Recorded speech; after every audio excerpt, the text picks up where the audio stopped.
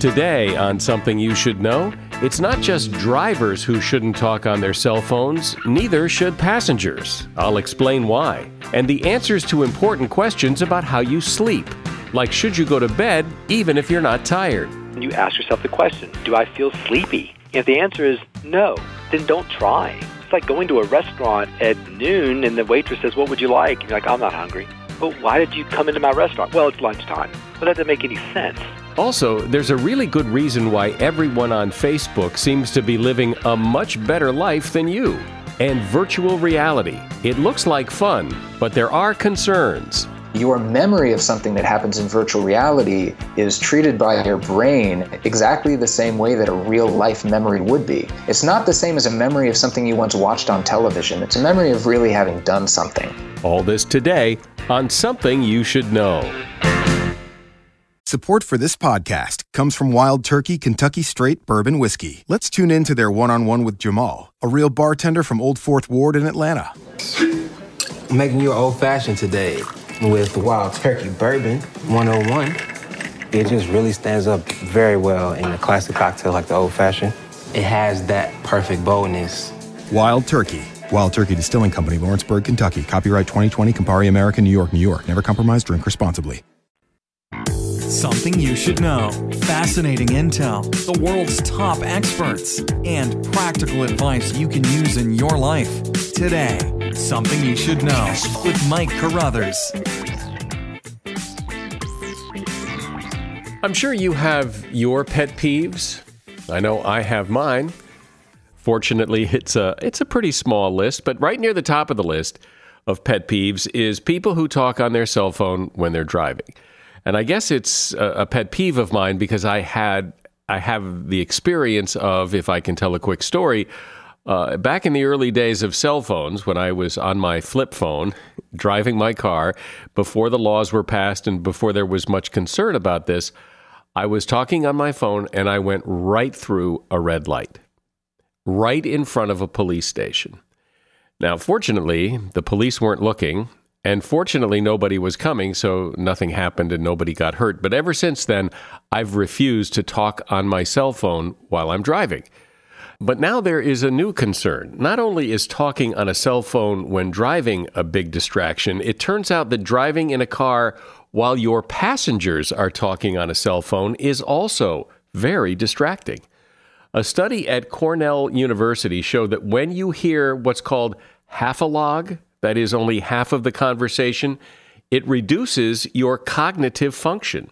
You see, when someone else in the car is talking on their cell phone, it's almost impossible to tune it out. So your brain frantically tries to make sense of that conversation without being able to hear the other side. The researchers point out that when we overhear a conversation normally, we actively try to predict how the conversation will go. And when you only hear one side of the conversation, your brain has to work harder to do what is pretty much impossible. So with less of your brain available to focus on your driving, you're more at risk for an accident. That's a good reason for everyone, not just you, the driver, but for everyone to not talk on their phones in the car. And that is something you should know. I'm sure you've heard statistics now and then about how many people have trouble sleeping, that lack of sleep is an epidemic, that sleep patterns amongst young people cause poor performance in school. So I think it's safe to say that statistically, we have a sleep problem. But what's more important is, how do you sleep? Do you wish you slept better?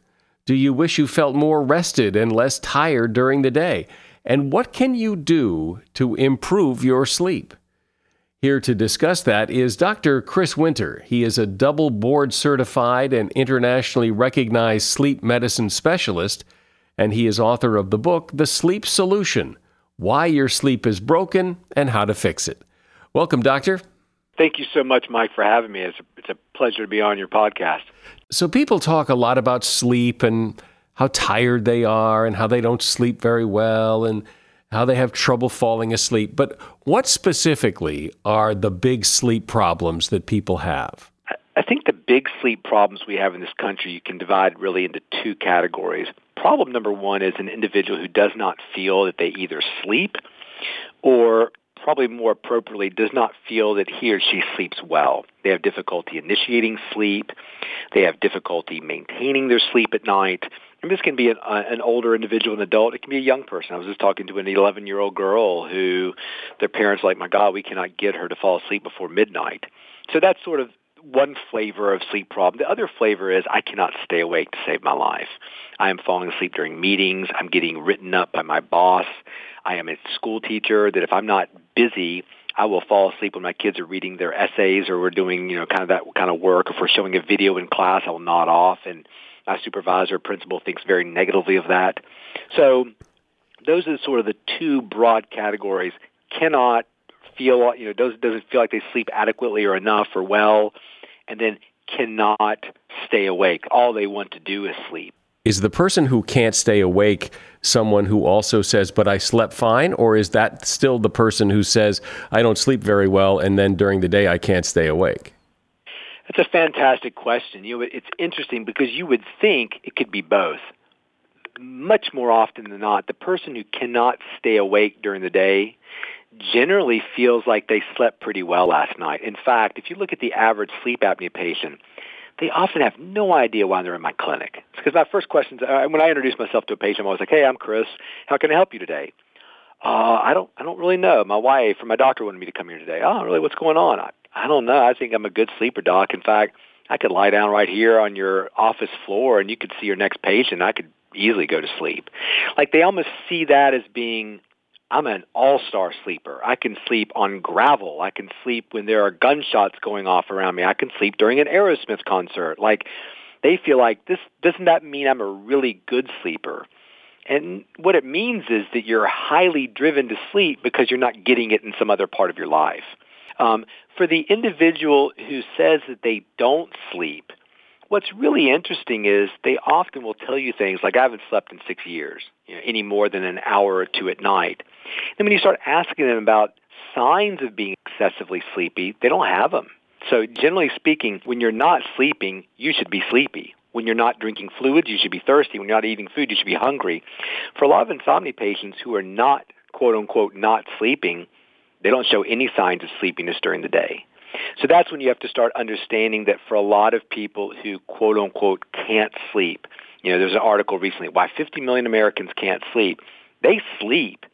They just don't perceive the fact that they sleep particularly well. And that's where you start getting into trouble because what they're relaying to their doctor is not truly what's happening in the bedroom. When people say they have trouble falling asleep, why? Is it because their mind is racing? Is it because they're thinking about something? Is it possible that everything in your world is perfect and your sleep environment is perfect and you're feeling tired? Shouldn't everybody be able to sleep, or is there some other medical thing going on? For the most part, everybody does sleep. So that's one thing that we have to get very clear with our patients is that, look, you've got a problem. You wouldn't be in my clinic if you didn't. But the problem is, the problem is not your inability to sleep, meaning that if you and I sit in these chairs long enough, or you and I sit here and talk in this radio interview long enough, I know nothing about you, but the two of us are eventually going to fall asleep. And there's not a damn thing we can do to stop it. It's going to happen. Now, you're going to ask me, when is that going to happen? I can't answer that question. But it's kind of like eating. I've certainly seen people who go out to lunch and they're like, what are you going to eat? And I'm like, I'm just not that hungry. I'm just going to order a Diet Coke and we can sit here and talk. So they're going to skip the meal. Why?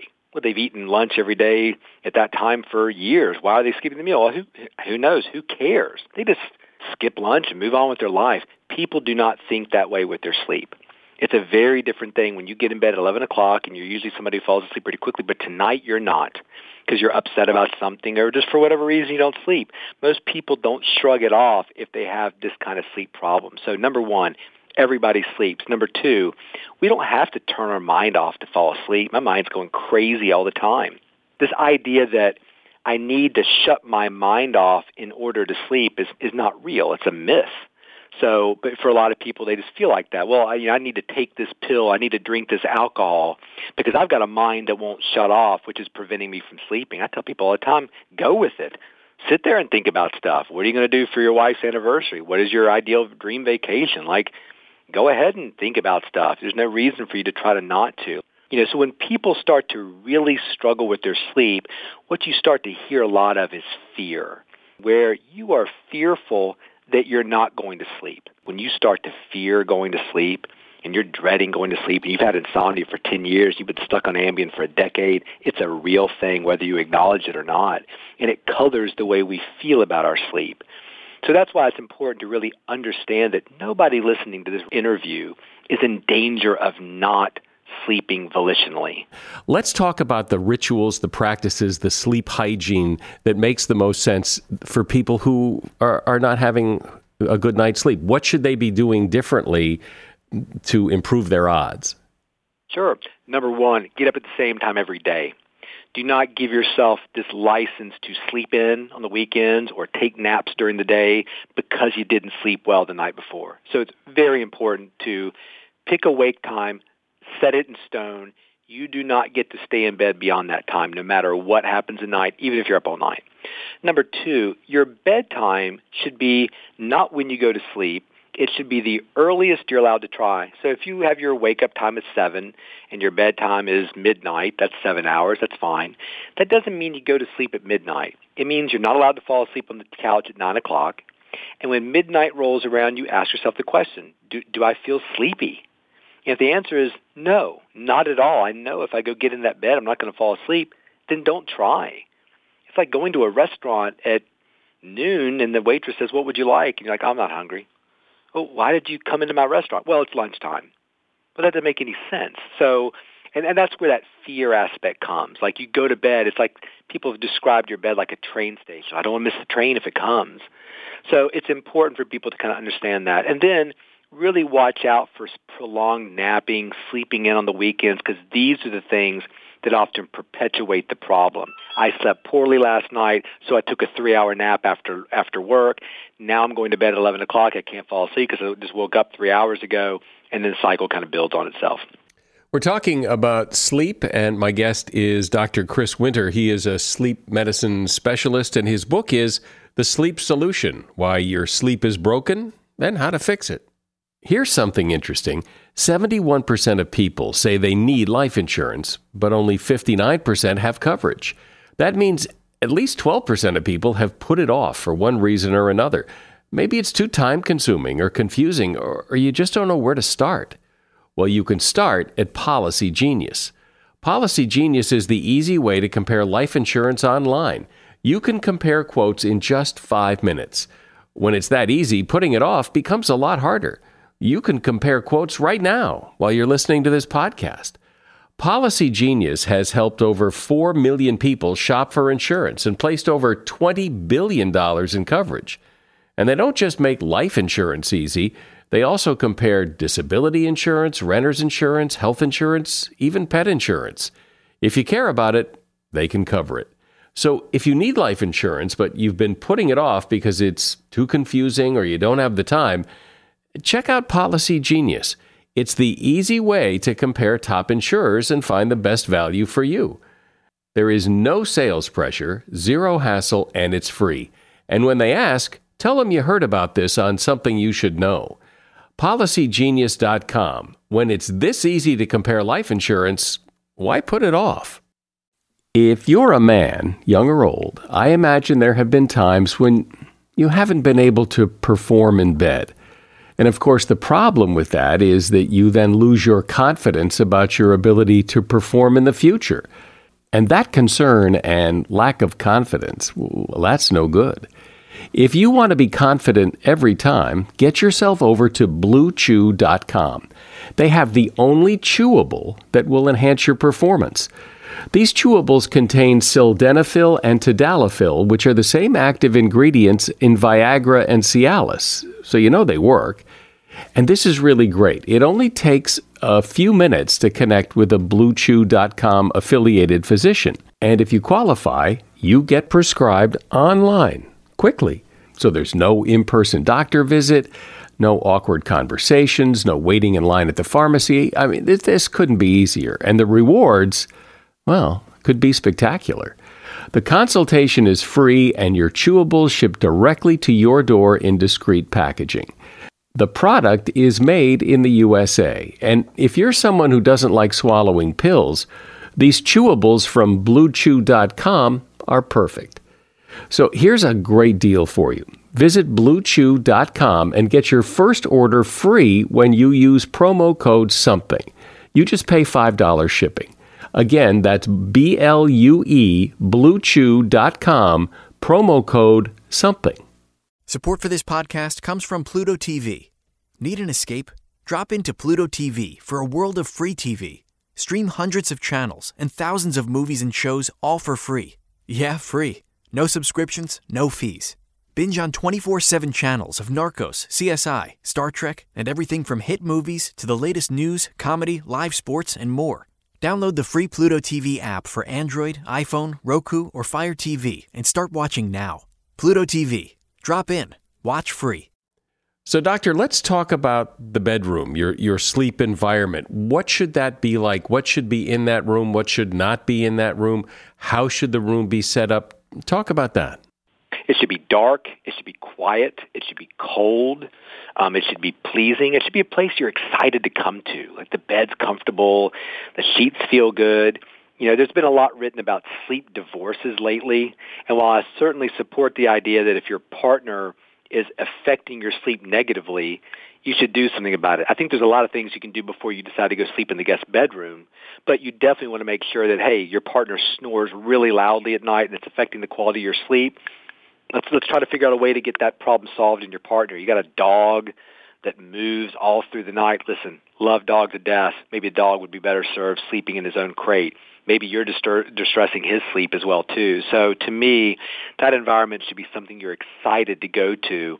And in terms of cell phones, TVs, laptops playing endless, reruns of Friends right in front of your face, they really shouldn't be going. It should be a dark, quiet environment. Save all that stuff for the daytime. Put your phone in the kitchen. Have it charging out there, not right next to your ear. There's been a lot of talk about the blue light from devices and that screws up your sleep. Fact or fiction? True. It's totally fact. So that blue light is important. Right now, during the day, we want to get a lot of it. It's really important not only for our wakefulness during the day, but also for our sleep at night. So we really want to set up that very big difference between working during the day, lots of light, either full spectrum light or light with blue-green in it, and then after dinner, much dimmer light, more romantic kind of Barry White situation with the blue-green light kind of taken out of the equation. I live in Virginia. We lose power all the time. It's really difficult to stay up late at night when the power's gone out. Even if you have a generator and it's running a couple lamps or you're running around with a little headlamp on your forehead, it's hard to stay awake. Or camping is a great example of that. Like all of a sudden, I'm ready to go to sleep. It's like 9:15 in the evening. So light really affects our sleep negatively, as does temperature. So we really want to try to create a cooler environment when we go to bed at night. Sometimes I'll feel sleepy, like it's time to go to bed, like I'm falling asleep watching TV, and then I get in bed and I can't sleep. So once again, we use the term we're not allowed to use in this clinic, which is can't sleep. Oh, you can sleep, you're just not sleeping when you get in your bed. So what's going on there? So for a lot of people, they're sitting there watching their movie or their episode of Game of Thrones or whatever, and they're falling asleep. Why? What is their intention or their goal at that moment? Their goal is to figure out how in the world Khaleesi's going to get her dragons back or whatever is going on in the show that's so riveting that you're watching. Now, you turn off Netflix, you go hop into bed. What is your goal now? And for many people, the goal is, I've got to sleep or I'm going to have a stroke. Or I've got to sleep or I'm going to be so tired tomorrow it'll be just a disaster. And so now the goal has gone from not trying to sleep to trying very hard to sleep. So the key is, hey, that happens to people all the time. Or they'll tell me things like, I'm really sleepy at 9 o'clock, but if I don't fall asleep then and wait till 11, which is my bedtime, I can't fall asleep. Well, then stay up. But lose that fear, lose that anxiety. There's a lot of research that show that just simply lying in bed and resting, close your eyes, relax your body, meditate, doing that does a lot of what sleep does. So again, no fear, just you control what you can control. You can't control when you go to sleep at night. A batter cannot control when they hit home run, but they can control their practice times, they can control their conditioning, their meal times, their whatever. You control what you can control. When you fall asleep, it's something outside of your control, so let it go. A lot of people say, I only need 4 hours of sleep. Are there people that really only need 4 hours of sleep, or is that biologically baloney? What people are saying when they say that is, I can thrive, or I feel like I can thrive, or people are telling me within my medical school, I can thrive on only 4 hours of sleep a night.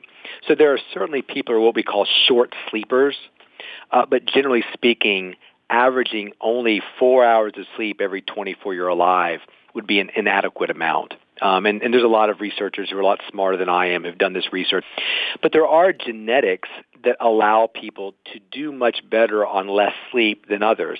I'm probably one of those people. I did very well in medical school, not because I'm smart, because lack of sleep is not that big a deal to me. I could get a couple hours of sleep and be fine the next day. Now, am I really biologically fine? No. And with every year that passes of somebody getting 3 or 4 hours of sleep and falling asleep in church and during the Yankees game, they're probably harming their health. So, one thing I always tell people, particularly a little bit older individuals or my older athletes, is, hey, look, just because you can do it doesn't mean you should. So, yeah, I can stay up all night and do fine the next day. I remember one time my wife was giving me a hard time about starting a project, and I had to finish it. So I said, you know what, I'll just go ahead and put all the rest of this hardwood floor down all through the night. So I did. I stayed up all night and then went to clinic the next day. I did okay. I probably yawned a few times during my clinic interviews, but it wasn't that big a deal. But is that a good long-term plan for my health as a 30-year-old, as a 40-year-old, et cetera? No, it's not. So anybody who's telling you that they're thriving on 3 hours of sleep and it's perfectly fine for their health, they're lying to you and lying to themselves. Don't you think when people say things like, alcohol doesn't bother my sleep, caffeine, I can drink coffee right up till bedtime, I can sleep for 3 hours and be fine, that I can be on my cell phone and fall asleep right away, that a lot of that is self-delusion, that it doesn't work that way? Perception of sleep and reality of sleep are two different things. So you're exactly right. The person who says, look, I can drink my caffeine, my alcohol, I can smoke my cigarettes right up to when I go to bed and I sleep just fine. I had one guy tell me I can drink a whole pot of coffee right before I go to bed, I sleep just fine. Again, what are we measuring it against? And do you believe that if you got rid of all those things, nothing would change? So, for some people, their sleep's been so bad for so long. Sleep changes slowly. It's like rust on a car. It's not like a heart attack. So the idea that, that these things aren't affecting your sleep in a negative way is simply not true. Or people who go so far as to say, I sleep better with alcohol. I'm doing his live chat on Twitter, and somebody says, I only sleep with booze in my system. A, not true. You can stop the booze, you're going to sleep. B, alcohol suppresses deep sleep. All the sleep that we like that makes us feel good is suppressed by alcohol. So what is alcohol doing? It's creating sedation, not sleep. And they're really two different things. If you don't believe me, ask Michael Jackson. The poor guy was sedated to death. He wasn't getting sleep. He was getting unconsciousness, and that's what a lot of people seek. So we can always improve the quality of your sleep when you get rid of these things. And if you see patients like I do, they always come back and say, man, I did not believe you, but I've really cut these things out of my life, and I feel so much better. It always happens. Well, that's a really good point you just made, is when people say, I can be on my computer right till bedtime in my bed, or I can drink a pot of coffee and still sleep fine. And as you point out, as compared to what? You don't even know at this point what a good night's sleep is because you've been sleeping like this for so long. You have nothing. You have no reference point. Exactly. It's like asking me what it's like to be tall. I'm 5'8", maybe, and I would say to you, I love being short. I love flying on airplanes because I'm short. If I fall down, it's not that big a deal. It doesn't seem to be impacting. Now, give me a magic pill that makes me tall, like 6'2", for a month. I bet I would probably never want to go back. People take me more seriously now. My wife doesn't have to look down on me when she's wearing heels. Like, it's probably awesome. But I've always been short. So to me, it's like the norm. I'm short with kind of big ears. Like, there you go. But maybe if those things change, I would have a completely different perspective. But I always tell people, like my narcolepsy patients are tragically sleepy. They've been sleepy all their lives. They can tell you when they're better they have absolutely no ability to tell you they're normal because they don't know what normal is. And that's what I think the big takeaway here is in what you're saying is that you may think you sleep fine, but you may not really know what fine is, and that you may be able to sleep a whole lot better by doing some of the things you're talking about. My guest has been Dr. Chris Winter. His book is The Sleep Solution, Why Your Sleep is Broken and How to Fix It. There's a link to his book in the show notes. And thanks for being here, Doctor. I appreciate your time. Hey, I really appreciate your time, too. Thank you so much. Do you own or rent your home? Sure you do. And I bet it can be hard work. You know what's easy? Bundling policies with Geico. Geico makes it easy to bundle your homeowner's or renter's insurance along with your auto policy. It's a good thing, too, because you already have so much to do around your home. Go to geico.com to get a quote and see how much you could save. It's Geico Easy. Visit geico.com today. That's geico.com. Everybody loves game shows. Everybody has a podcast. I've got both. Hey, everybody, I'm Kyle Brandt, and my new show, 10 Questions, is a game show talk show. Athletes, movie stars, everybody will come on, not just to talk, they come on this show to compete. 10 questions that, whether they know it or not, are somehow inspired by a moment in their life or their career. 10 questions. 10 points, so much fun. Head over to Spotify and please follow 10 Questions with Kyle Brandt. When I hear the term virtual reality, I think of that as mostly a fairly new technology that pretty much has applications in entertainment and not much else. But on closer examination, it looks as if virtual reality is likely to become a bigger part of our lives, and likely pretty soon. Imagine, for example, that if you had virtual friends, people who are not real but seem to be real, and you get close to them, well, then maybe you don't need to get close to real human friends. Seems like that could be a problem. Peter Rubin, who is a senior editor at Wired Magazine and an expert on this topic, has come out with a new book called Future Presence: How Virtual Reality is Changing Human Connection, Intimacy, and the Limits of Ordinary Life. Hi, Peter. Welcome. Thanks so much for having me, Michael. So can you define virtual reality? What is it? What isn't it? And just so we can focus in on this. Yeah, I mean, at its absolute basic level, virtual reality involves presenting a person's eyes with a display that gives them the illusion that they are actually inside that artificial world. I mean, we're very used to looking at screens, but when you put the screens in front of someone's eyes so that they block out everything else, and then you create the illusion of an all-encompassing space so that wherever the person turns their head, they're looking at a different part of the virtual world, then all of a sudden you have the building blocks for what is virtual reality. So the idea is that you are immersing yourself in a different reality that works kind of like your reality, in that you look over there and you see something else, and you look over there and it feels like, because it's involving all your senses or many of your senses, that feels like you're in this other reality. Yeah, and that illusion and that immersion really hinges on the idea that you are physically looking around. That's the key here. Video games have always used these sort of metaphors of controls where through buttons and sticks, you shift your viewpoint.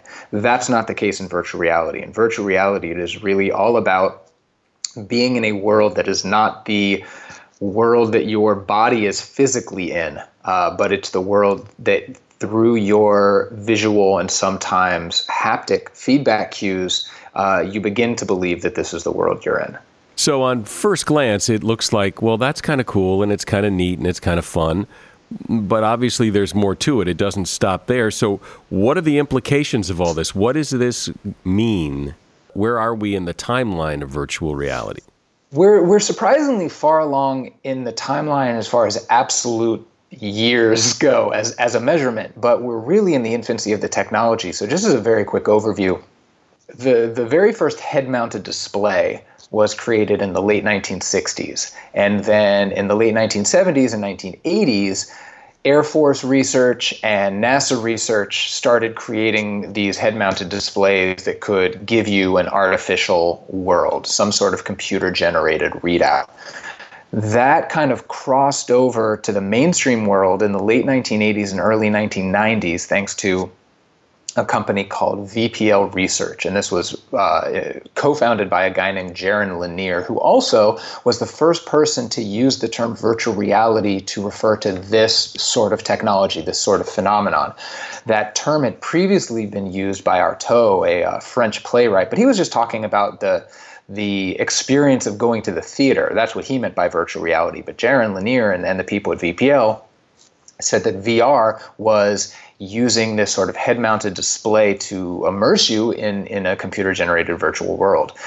And as you may or may not remember, the excitement around the technology in the late 80s and early 1990s through both VPL's research and a handful of science fiction novels led to this sort of pop culture mini explosion of VR. So you had movies like Lawnmower Man in 1992 and all these sort of cyberpunk movies. Keanu Reeves was in an adaptation of a William Gibson short story called Johnny Mnemonic. And, even episodes of shows like Murder, She Wrote and Mad About You featured virtual reality.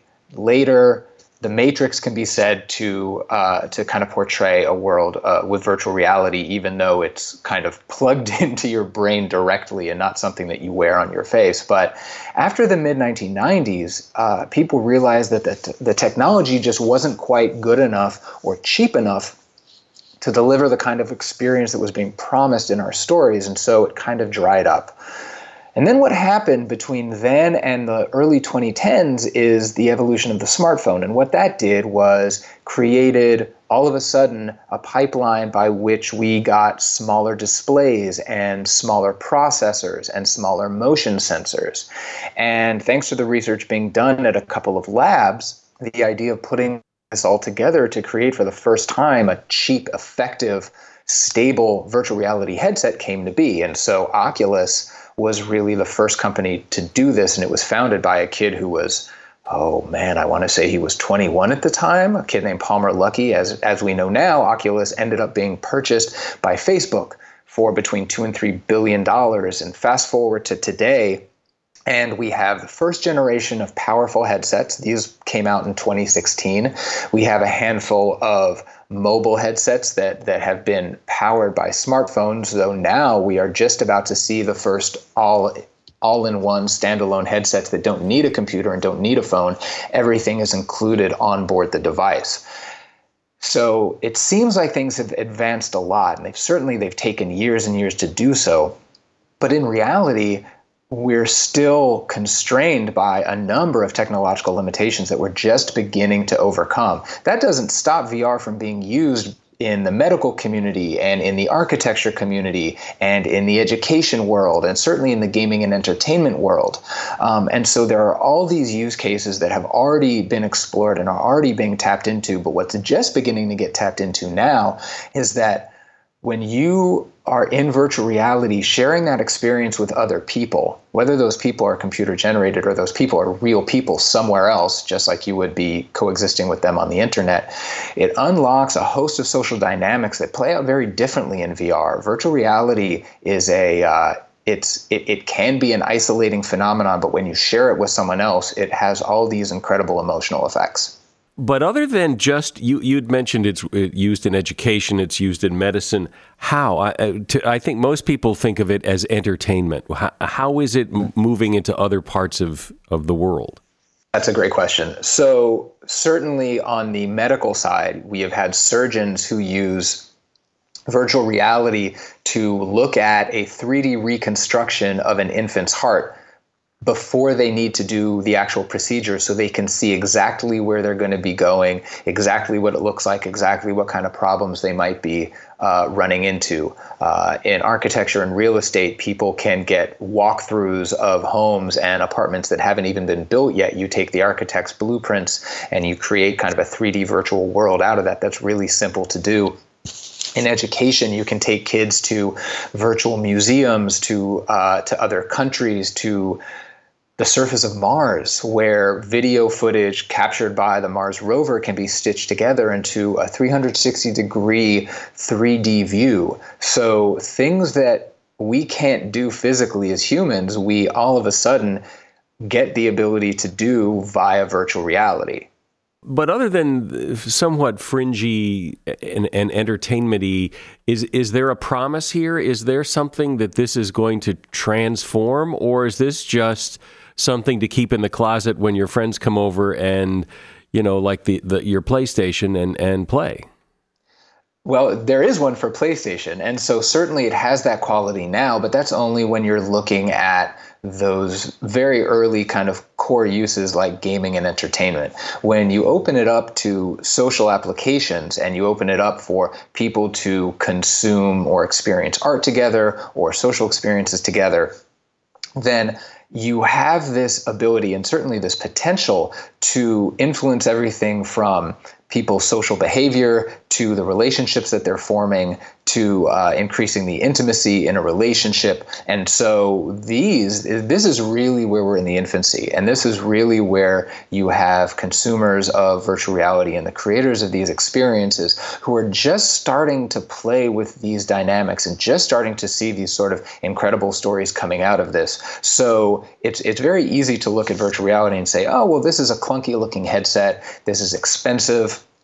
I don't have a computer that can run this. It takes too much effort to get into it. But these headsets are shrinking, and what it takes to run them on is getting cheaper and easier to obtain. So we're fast heading towards a world in which these are something you can just slip on, hand to someone else, and as the size and the form factor shrinks, you're looking at something that over the years begins to resemble a pair of sports sunglasses. And then it becomes something that's transparent, and then it becomes something that's more like a pair of glasses that everybody has the ability to wear all the time. And that doesn't mean that you're walking around immersed in a virtual world. It means that most of the time you are looking through these transparent glasses at the world as you know it. And then you can toggle between virtual reality if you're at home or having a private moment, or you can use the flip side of virtual reality, which is called augmented or mixed reality, and you can overlay your real world with virtual objects. So that has everything from enterprise applications to just being able to see a tape measure on the wall when you don't have one.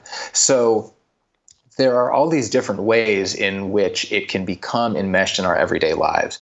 It would seem that there would be concerns that if you're living in a virtual reality, there's not much need to go out and experience the real world. And if you're, as I imagine virtual reality is or will be in the adult porn business, that if you're having sex with your virtual mate, you don't really need a real one. And there are probably other concerns. Where do you fall on this? I mean, all of these concerns are A, valid, and B, a kind of integral part of any new technology coming around. You know, this happened with the printing press. This happened with televisions. This happened with computers and the internet, and it happened with smartphones, and it continues to happen with smartphones. I think the difference with virtual reality is that when you are truly putting it on to have this sort of what's called an occluded experience, meaning the real world is blocked out. By nature, it's a short-term venture. That doesn't mean you can't go back to it again and again and again, but this isn't something that you physically can spend hours upon hours inside at the time. You know, people who are binging a show or really wrapped up in a video game may be in there for 2, 3, 4 hours, but it's at that level, it's no different from a television in your house. The other question that you ask is a more interesting one because it's certainly, as with any new technology, it has the ability to be abused on the consumer side, but also misused on the creator side. So we have seen what kind of havoc social media can wreak over the past couple of years, everything from user data and privacy to the ability for us to be emotionally manipulated by things that aren't real and we don't know that they're not real or true. Those adverse effects can be amplified 1,000-fold in virtual reality. And then you bring in things like harassment and toxic behavior, which is such an endemic problem on the internet as we know it. When you are in virtual reality and you are kind of physically embodied in an avatar, and you have another avatar walking up to you saying and doing the things that may have seemed disturbing but innocuous on Twitter or on Facebook or in a multiplayer video game, that becomes a much more viscerally disturbing, even traumatic experience, because your personal space is being violated. Your memory of something that happens in virtual reality is treated by your brain exactly the same way that a real life memory would be. It's stored in the same part. It's accessed in the same way. It's not the same as a memory of something you once watched on television. It's a memory of really having done something. But do you see a case for the concern that, there's no reason to go visit London. I can visit London in my bedroom. There's no need to go make friends with real people. I've got virtual friends. I mean, is it the fear that it could go that far? Technologically, at some point, perhaps.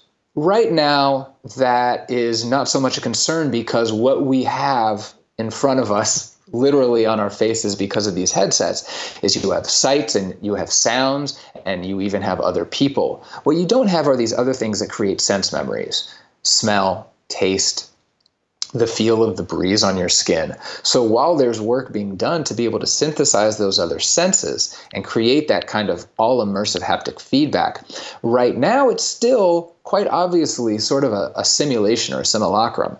That doesn't mean that your brain can't believe to a certain degree that you are inside. That's the phenomenon that's known as presence.